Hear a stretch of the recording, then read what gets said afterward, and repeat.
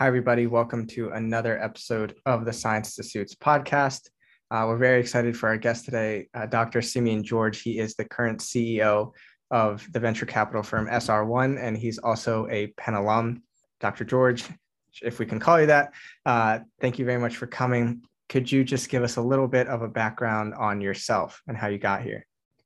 Sure. Thanks, Daniel, Jarek. It's good to meet both of you and do this. And you guys can call me Simeon, so we'll just start there. So I'm a physician by training.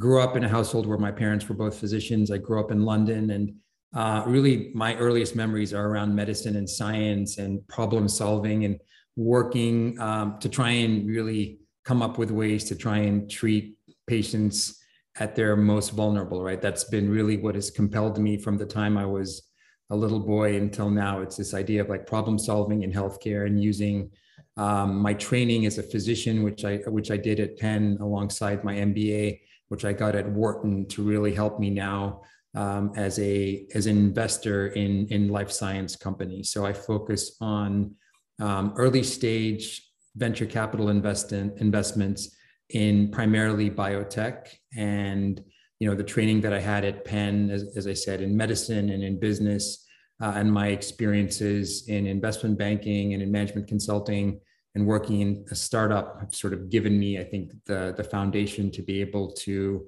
really come with a prepared and careful mind to be able to work on, as I said, really compelling early stage science. And really the vision for the type of investing that I do is around turning science into medicines. Like that's ultimately what I'm like here to do. Like that's my mission. It's to help these founders and entrepreneurs on this incredible journey going from research into the clinic, testing in patients, and be able to hopefully show really compelling data, and on the back of that data, take products to market. So that's my background. That's what I'm passionate about. That's what I believe I'm here to really play an enabling role in, and happy to sort of discuss in any more detail on any of these points.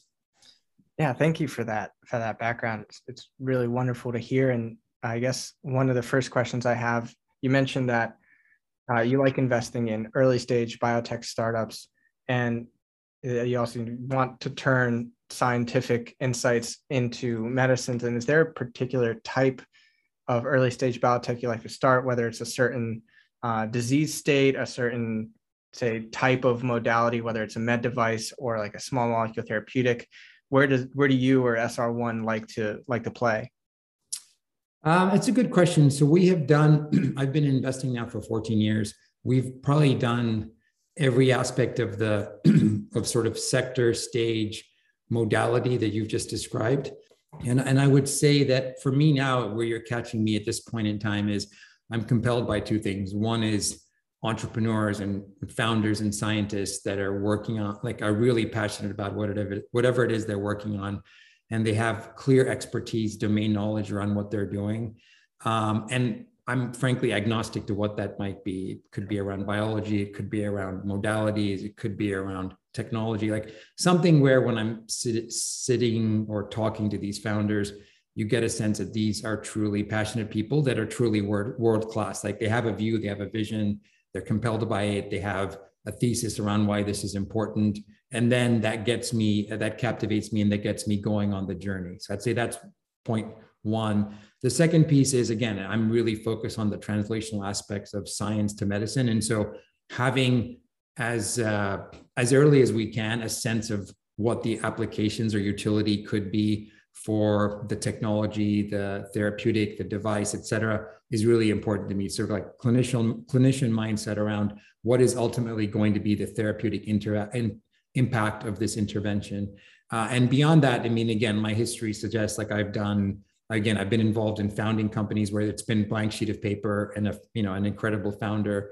I've worked on small molecule chemistry for targeted cancer therapies. I've worked on biologics for autoimmune diseases. I've worked on new modalities, cell and gene therapy, again, between cancer, rare blood disorders. I've worked on gene editing.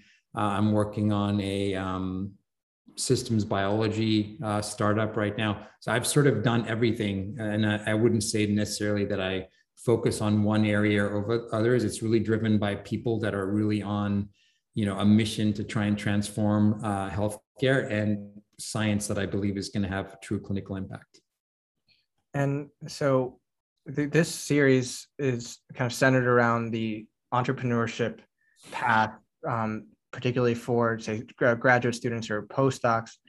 And if somebody was coming to you and asking, what's the best way to make that utility pitch that this is going to really add a tremendous amount of value? So what I mean by that is, what are the metrics, for lack of a better term, that you use or SR1 uses to really discern that this is going to be quite impactful? Is it something like market size, or is it, like you mentioned, world-class talent on the team? What do you value in a potential investment? Yeah, good question. So, we use at SR1, we use this like framework that helps to at least organize our thoughts, right? And we call it the 5 M's. I think I came up with that name. It's not the most creative, but it captures at least a lot of the buckets, right? So at least for me, it's a nice way to guide the way we evaluate an opportunity. So management, number 1 M for me is management. It's the people involved in the company, right? The founders, the entrepreneurs, whether they're coming from training, academia, startup, large company, whatever it is, like, who are the people that are really driving this effort, right? What does it look like today? Where are the gaps? Every company, startup is going to have gaps. How, is there a plan to potentially address those gaps? And frankly, is there enough self-awareness around the table with the founders to understand where they're great, where their limitations are, how can we help them achieve their ambitions, right? So that management piece, it's an iterative piece. I liken it, the best example is like if you've been in a long-term relationship or you're married, or, like it's like you are starting something where it's going to take years, right? And you have to be committed to the other side. You have to understand how to complement each other. You have to understand you're going to go through trials and tribulations. And it takes a village, right? Like one person can't do this, right? So it's like really having alignment around what that team looks like and should look like to support the underlying business. So that to me is the critical one. Mechanism is the second one, and that relates to my earlier point, science into medicines. Like ultimately, like how does your product, technology, medicine, device, how does it work? Like what is it doing? And what is your level of understanding of the mechanism of action behind that approach, right? Obviously the more there's confidence around that mechanism being something that is meaningful, that you can replicate, that could have a true effect, like obviously that makes it that much more compelling. The third M is market. And it's interesting, I was just talking to actually the former R&D head for Gilead, Norbert Bischofberger. He's involved in one of the startups that we're working on now. And it's amazing to work with people of this caliber who've been responsible for turning Gilead from when it was a startup into, what it is now, and the leadership that the company has shown, in antivirals and in cancer, et cetera. So we talked about market, and for him, he said, listen, ultimately, if there's a clinical need, it solves, it fills an unmet need. Market sizing is one where you can actually probably be more flexible around it. It doesn't have to be, as you guys know, a mass market cardiovascular drug that's going to treat hundreds of millions, because that probably means the path to get that drug approved is also going to be seismic with respect to quantum of capital, patients that you need to show an effect, the safety profile, et cetera. And as you guys are aware, right now we're in an environment where the more precision we have around patient populations that are targeted, where you have a stronger degree of confidence, either based on genetics or biology around why the drug might work, the higher degree of confidence you might have in terms of being able to actually create a new medicine, right? So in that case, those are usually smaller market sizes. So market is something, it's just to be aware of in my mind. What is the competitive dynamic? How many products are approved? How many products are ahead of you in the pipeline? How do you position this product relative to those peer groups? So that's where I would say the market piece becomes important. And what do you need to show, right, for ultimately regulators to give you the green light to approve the drug, for physicians to want to prescribe the drug, for payers to want to pay for the drug, and for patients to feel like comfortable that they should take the drug, right? So market sort of has that assessment in it. The fourth M would be milestones.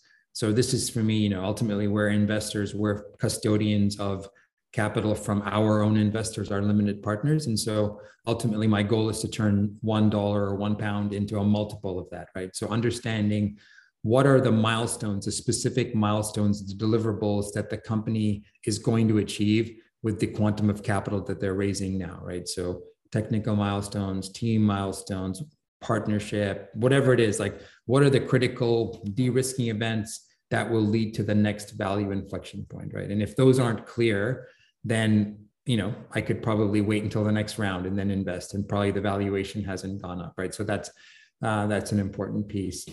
So I did management. Oh, the last one is the fifth one is money. So that's just, like what does it look like with respect to existing investors? If there are no investors, how much money do we need to raise now? Who else can we syndicate? A lot of the deals that we do are partnered with at least one or two other investors. Who are the groups that we would want to work with? And then from there, it's understanding how much money do we need to continue to get to future milestones? How much is already accounted for by the investors alongside us that are coming into the deal? So thinking about reserve and, again, a way to sort of build to ultimately what is hopefully the true value inflection points for the company. So those are the 5 M's. And then, I guess to add a little bit of flair, we have a 6th, which is magic. And so every once in a while you work on deals where, they score highly across a number of those metrics. It usually starts with the management, the people, and the science. And you're able to do things, I talk a lot about escape velocity. You're able to essentially lift the overall project, company, et cetera, to a status where it's able to do things that almost seem like irresistible. Like it can raise capital on demand. It can hire the best people. It can think about partnering. It can access the public markets. It can do all of these things. And that magic component is an important one, especially when you're starting early, to at least have a vision for how can you create the right set of ingredients around which a company can levitate, if you will, right? So I think about that a lot. And, I've been fortunate enough in my career where I've seen that pattern play out, right? So I sort of have a sense, like, it's like a colleague of mine was saying, like if you follow, like I grew up in England, so I follow English football.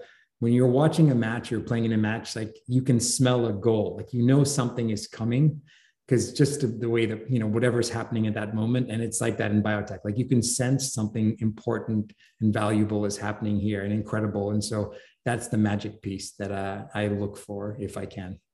So hopefully that was quite an exhaustive answer, but hopefully it gives you a sense. No, thank you. I bet detecting that magic is quite important too, not just it being there. Yeah. Yes. Simeon, you mentioned in the Money Bucket about working with other investors. Can you expand on that a little bit more? For example, how do previous earlier stage investors affect your decision to invest? So generally we're getting in at the first institutional round, or we're founding the company. And so in that case, there isn't necessarily the history or frankly, the baggage of prior investors. We're one of the early stage investors. And frankly, I prefer it that way. Like I'd like to be getting in and helping to shape the company from the way it's capitalized to how you think about, again, critical decisions on hiring, strategy, all of that.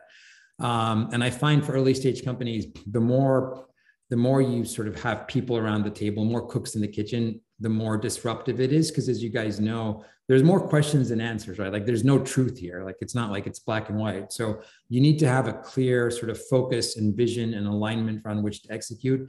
And so the more people that are there, everyone has their inputs and they're smart and they're bringing a perspective, the more candidly it can confuse an early stage situation, right? So I prefer fewer people early.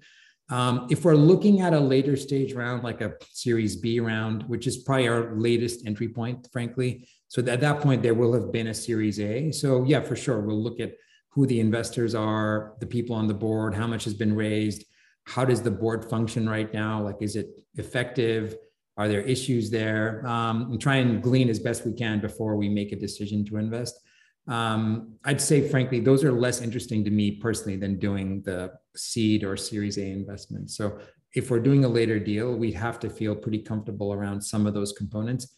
And obviously then there's the other aspect around valuation, ownership, all of those things, which obviously get valuation presumably is going up. Our ownership would go down in those rounds. So those are other constraints that we have when we're coming in later. barring any previous investors, since you're getting in pretty early, I think a question we've thought about is, what are any potential red flags that would kind of signal to you kind of the opposite of that magic? Like, this is not a place to deploy capital. I mean, listen, so the reality is, we do maybe 6 to 8 new deals a year, and we probably see 600 to 800 opportunities, right? So yeah, the reality is most things for good or bad reasons, we're going to say no to, right? It's just the way our business is constructed, how much time we can spend on a particular opportunity. So we get it wrong all the time, right? That's the part of this job is like, you can say no. And in most cases, you're probably right, but there are instances where we're wrong, right? We should have done the deal. I mean, so, I guess probably the more interesting way to think about it is, in which situations are we not pursuing something that we want to pursue, maybe, or or maybe from the founder perspective, what not to do. I see. Okay. I mean, listen, I would say for founders, listen, you got to tell your story. You have to be authentic. You have to believe in what you're doing. You have to be aware, again, of what you don't know and be open and communicate in a way that builds trust, right? So that's the critical thing. As I said, this is a partnership. It's a relationship. You want to feel like the other side is telling you what they know. And if they don't know something, they're putting their hands up and saying, okay, I don't know this, but this is how I'm going to go about trying to figure it out, or, I need your help to sort of be able to answer that, right? So I think that's much more appealing than pretending to know something. And then, it's inefficient. It sort of breaks down the trust. So that's a critical thing. And then, beyond that, listen, you've got to, you've got to be confident. You've got to show a level of hustle, creativity, dynamism. Like I have to ultimately believe that you're going to be able to walk through walls, whatever it takes to make this successful. Like that's ultimately what I personally am looking for. And maybe just a quick anecdote, for my own business, SR1, we were part of GSK, one of the large pharma companies, for 35 years. And then last year we spun out, and that was an incredible process. And then we had to go out and raise our own money, right? So we raised first fund of 500 million. We're, sort of in the process on the next fund. And so I understand, and I've also been involved in founding companies. So I understand full well, I have empathy for entrepreneurs, founders, and I know the level of drive and determination I have for my business. And I'm looking to work with people that have that level of commitment and passion. And, that to me is the biggest thing that gets me excited. On the flip side, if I don't feel that, then that's harder for me to then sort of devote time and effort to. And Simeon, once you've invested in a company, what is that relationship like with the company moving forward, and how do you help them grow? We're very active. Between myself and my team, we roll up our sleeves. We have on my team now just an amazing set of executives who have been through startups, have sort of taken companies from start to finish multiple times over. Some of the most successful companies and executives in our business that are working with me now, right? So in addition to the capital, I feel like that's like the low bar here. So it's like giving the company capital, like, again, capital is plentiful. So it's more, what can we do to help these founders achieve their full potential? Like I passionately believe in this. So it's, how do we help you think about hiring the right talent? We've got on our team now Chris Chai, who is a 3-time former chief financial officer. All 3 companies he took public, all 3 companies ended up getting sold. The last was Principia Biopharma, where I was on the board from start to finish, and it ended up in close to a $4 billion acquisition. So Chris is on our team to work with these founders to help them think about capital raising. He can sort of plot it out. He knows everyone, right? He knows all of the investors at each stage of the stack, right? From private investors in the VC range, into the crossovers, into the public investors. Not only does he know them, he's made all of them money. So they pick up his call when he calls them, right? So he gets involved. He helps thinking through the fundraising strategy, syndication. He interviews when we're hiring for CFO candidates or finance folks that are joining these companies. That is incredibly valuable for these founders who, with all due respect, have never done anywhere near what someone like Chris Chai has done, right? So those are the kind of capabilities that we bring. And it's not just Chris. We have, BD, operations, like every aspect of sort of the biotech experience within my team, we have done multiple times over, right? So we all lean in, we all work closely with these founders. And then at the board level, as I said, it's a very interactive, ultimately there's a CEO ideally that's running the company, and we're there to provide, to really be a sounding board for the CEO through critical decisions, to provide governance around how the overall business is run, to help, again, when it comes to key hires or strategic decisions around partnering or capital raising. And then in moments of crisis, right, we're there, right, to be able to help in any way that we can. I pride myself on having very close relationships with founders and entrepreneurs. I hope that I am the first call that they make when things are not going well, frankly, so they can share that with me early. We can start brainstorming. Again, it's really going back to the first thing I said, which is around like problem solving. Like that's where I feel like I'm most invigorated, and that's where I'm there to sort of help. Because again, no company is linear from start to finish. They all go through various ebbs and flows, and founders should, feel comfortable and have a level of trust and openness with myself and board members to be able to work through these things. So one of the founders we spoke to, who was the postdoc who spun out the technology from his time at Penn, he's actually also the CEO, at least at this point, for the startup company. And I'm wondering if your expectations vary or are different for somebody like that who comes primarily from a technical background, or somebody who has come in with various entrepreneurship experiences as more executive and come to lead this company that the founder has passed off. Do you have a preference, or is like the ultimate passion and invigoration around the technology really what's the salient point? No, I wouldn't say that's a salient point. I mean, listen, ultimately a founder in particular who's bringing their technologies and capabilities to start a company, I have the utmost respect for those individuals, right? And I want to support them. And I have a track record of backing first-time CEOs. Like I actually like that. I think those are entrepreneurs that are hungry, ambitious, have something to prove. So that to me is amazing, right? If you've got that sort of caliber person, and they're also close to the technology, the science, especially for the early stages, I think that's incredible. And I would welcome those sorts of opportunities. As I said, those individuals need to have a growth mindset, right? They need to understand where their gaps are. They need to think about how are they going to hire people that are better than them to fill those roles. And frankly, they need to grow with the business, right? They need to be able to continue to evolve their own capabilities to meet the needs of their business as hopefully the company moves up. And the reality is, most founders don't necessarily end up being the same founders that are leading the companies 3, 5, 7 years down. Like that's generally, if you just look at the history of biotech, at least, that is the case, right? So I think it's sort of being open and aware and being part of the journey. And there are exceptions. There are founders that sort of take it all the way through, and that's amazing. Equally, I'm excited to work with, I would say it's more entrepreneurs that I know well, have worked with before. So I understand, again, where their strengths are. I understand how we work together. And so I'm also seeking those sorts of opportunities out. So I'm driven more by, at that point in time, is this executive, entrepreneur, founder passionate and the right person for this business, right? Whether it's a serial entrepreneur or whether it's first time, I think you can get a sense of that. Simeon, pivoting a little bit here, we listened to your podcast with Sharif Vakili. And in that podcast, you talked about your passion for co-founding a company, Nkarta, which for our listeners out there, Nkarta is a clinical stage company developing natural killer cell therapies. So we found that to be a very interesting development in your journey as an investor. What prompted you as an investor to so-called switch over to the other side, to the founder side, and found new companies? Yeah, good question. Yes. So thanks for listening to that. So I guess it's you two and my mom that have listened to that.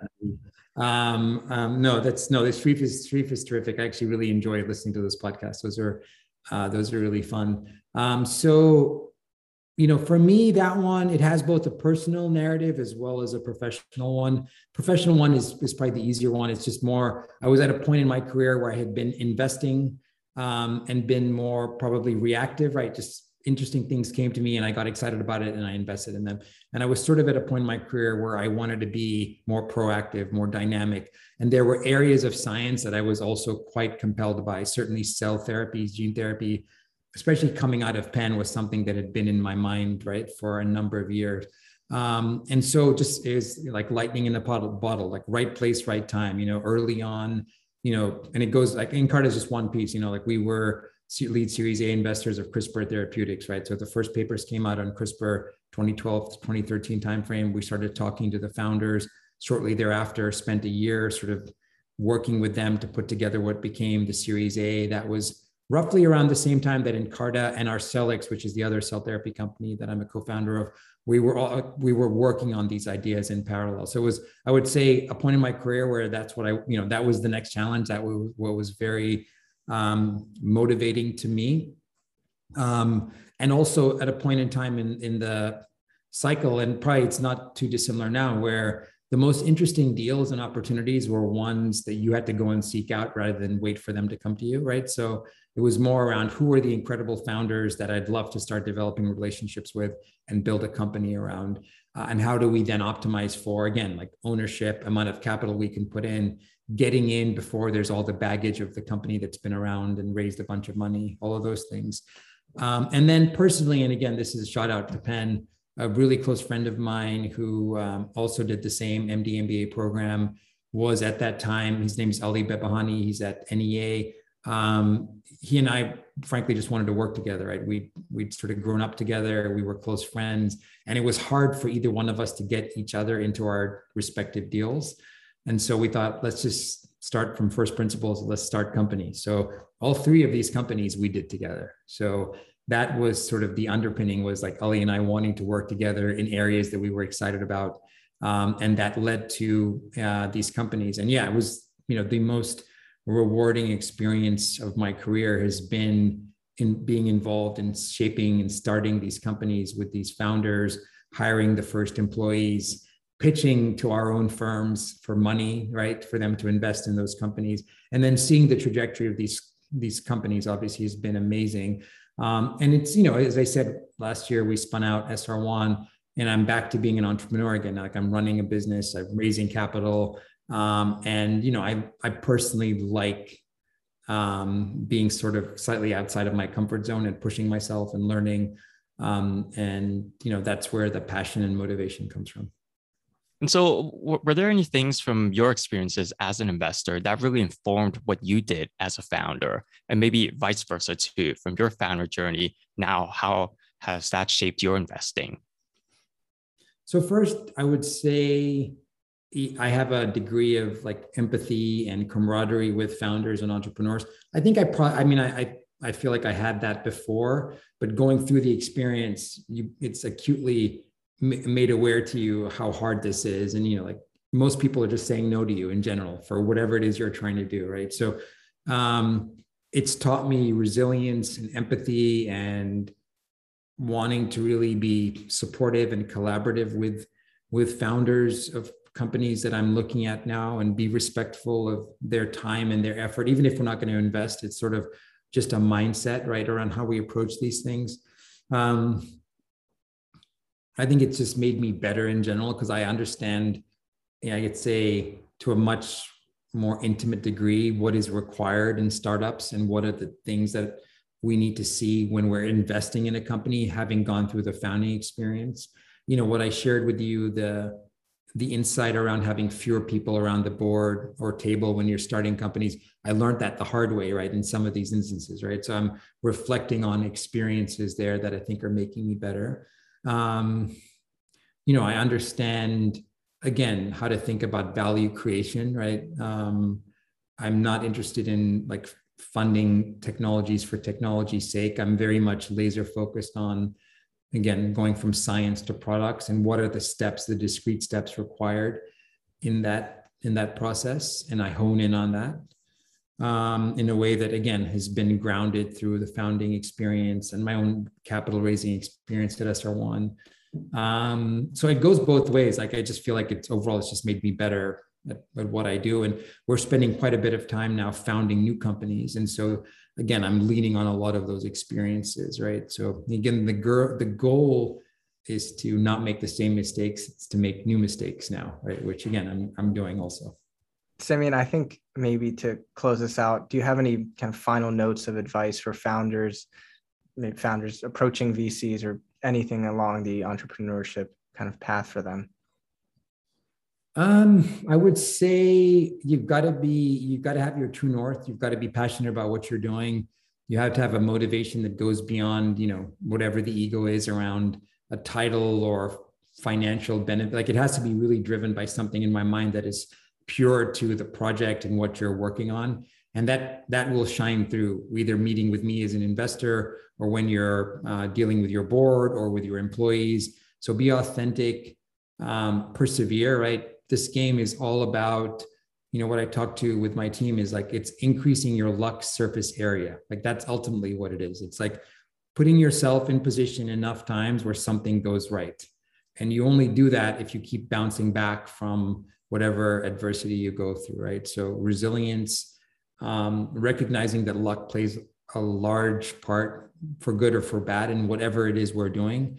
Science doesn't often translate. You have to meet the right people at the right time. There's like things that you can't control, right? So being aware of that, not necessarily thinking like, no matter how successful you are or things are going well, having a degree of humility around how you approach interacting with others. I think there's a phrase that has stuck with me that someone said, it's like you see people twice in life, once on the way up and once on the way down, right? So you have to kind of remain, I think, grounded as a founder and entrepreneur. And then lastly, you've got to enjoy this, right? Like, hopefully you guys get a sense, like, I'm like, this is like, I can't believe this is what I do. It's like a gift that I'm in this position, right? So you have to kind of have a smile. You have to approach things with perspective. There's things you can't control, and, like, unfortunately, they don't always go your way. Focus on the things you can control, be determined, have a plan, and then, keep pivoting until you get to hopefully where you need to be. Wonderful. Well, Simeon, thank you so much for giving us some of your time. I think it's going to be incredibly insightful to get a little bit of a window into the venture capitalist mindset, and your excitement and vigor definitely comes across. So thank you again. Yeah, my pleasure. Thank you for listening to our discussion with Simeon George, CEO of SR1. In this episode, we heard about how Simeon and SR1 evaluate biotech companies to invest in, and also Simeon's perspectives as both a founder and an investor. In our next episode, which will be the last of our life science entrepreneurship series, we will be speaking with Derek Miller about exit opportunities for mature life science startups. Derek is an experienced biopharma professional and has held chief business officer positions, including one at Celator, in which he oversaw Celator's acquisition by Jazz Pharmaceuticals. We look forward to you joining us then.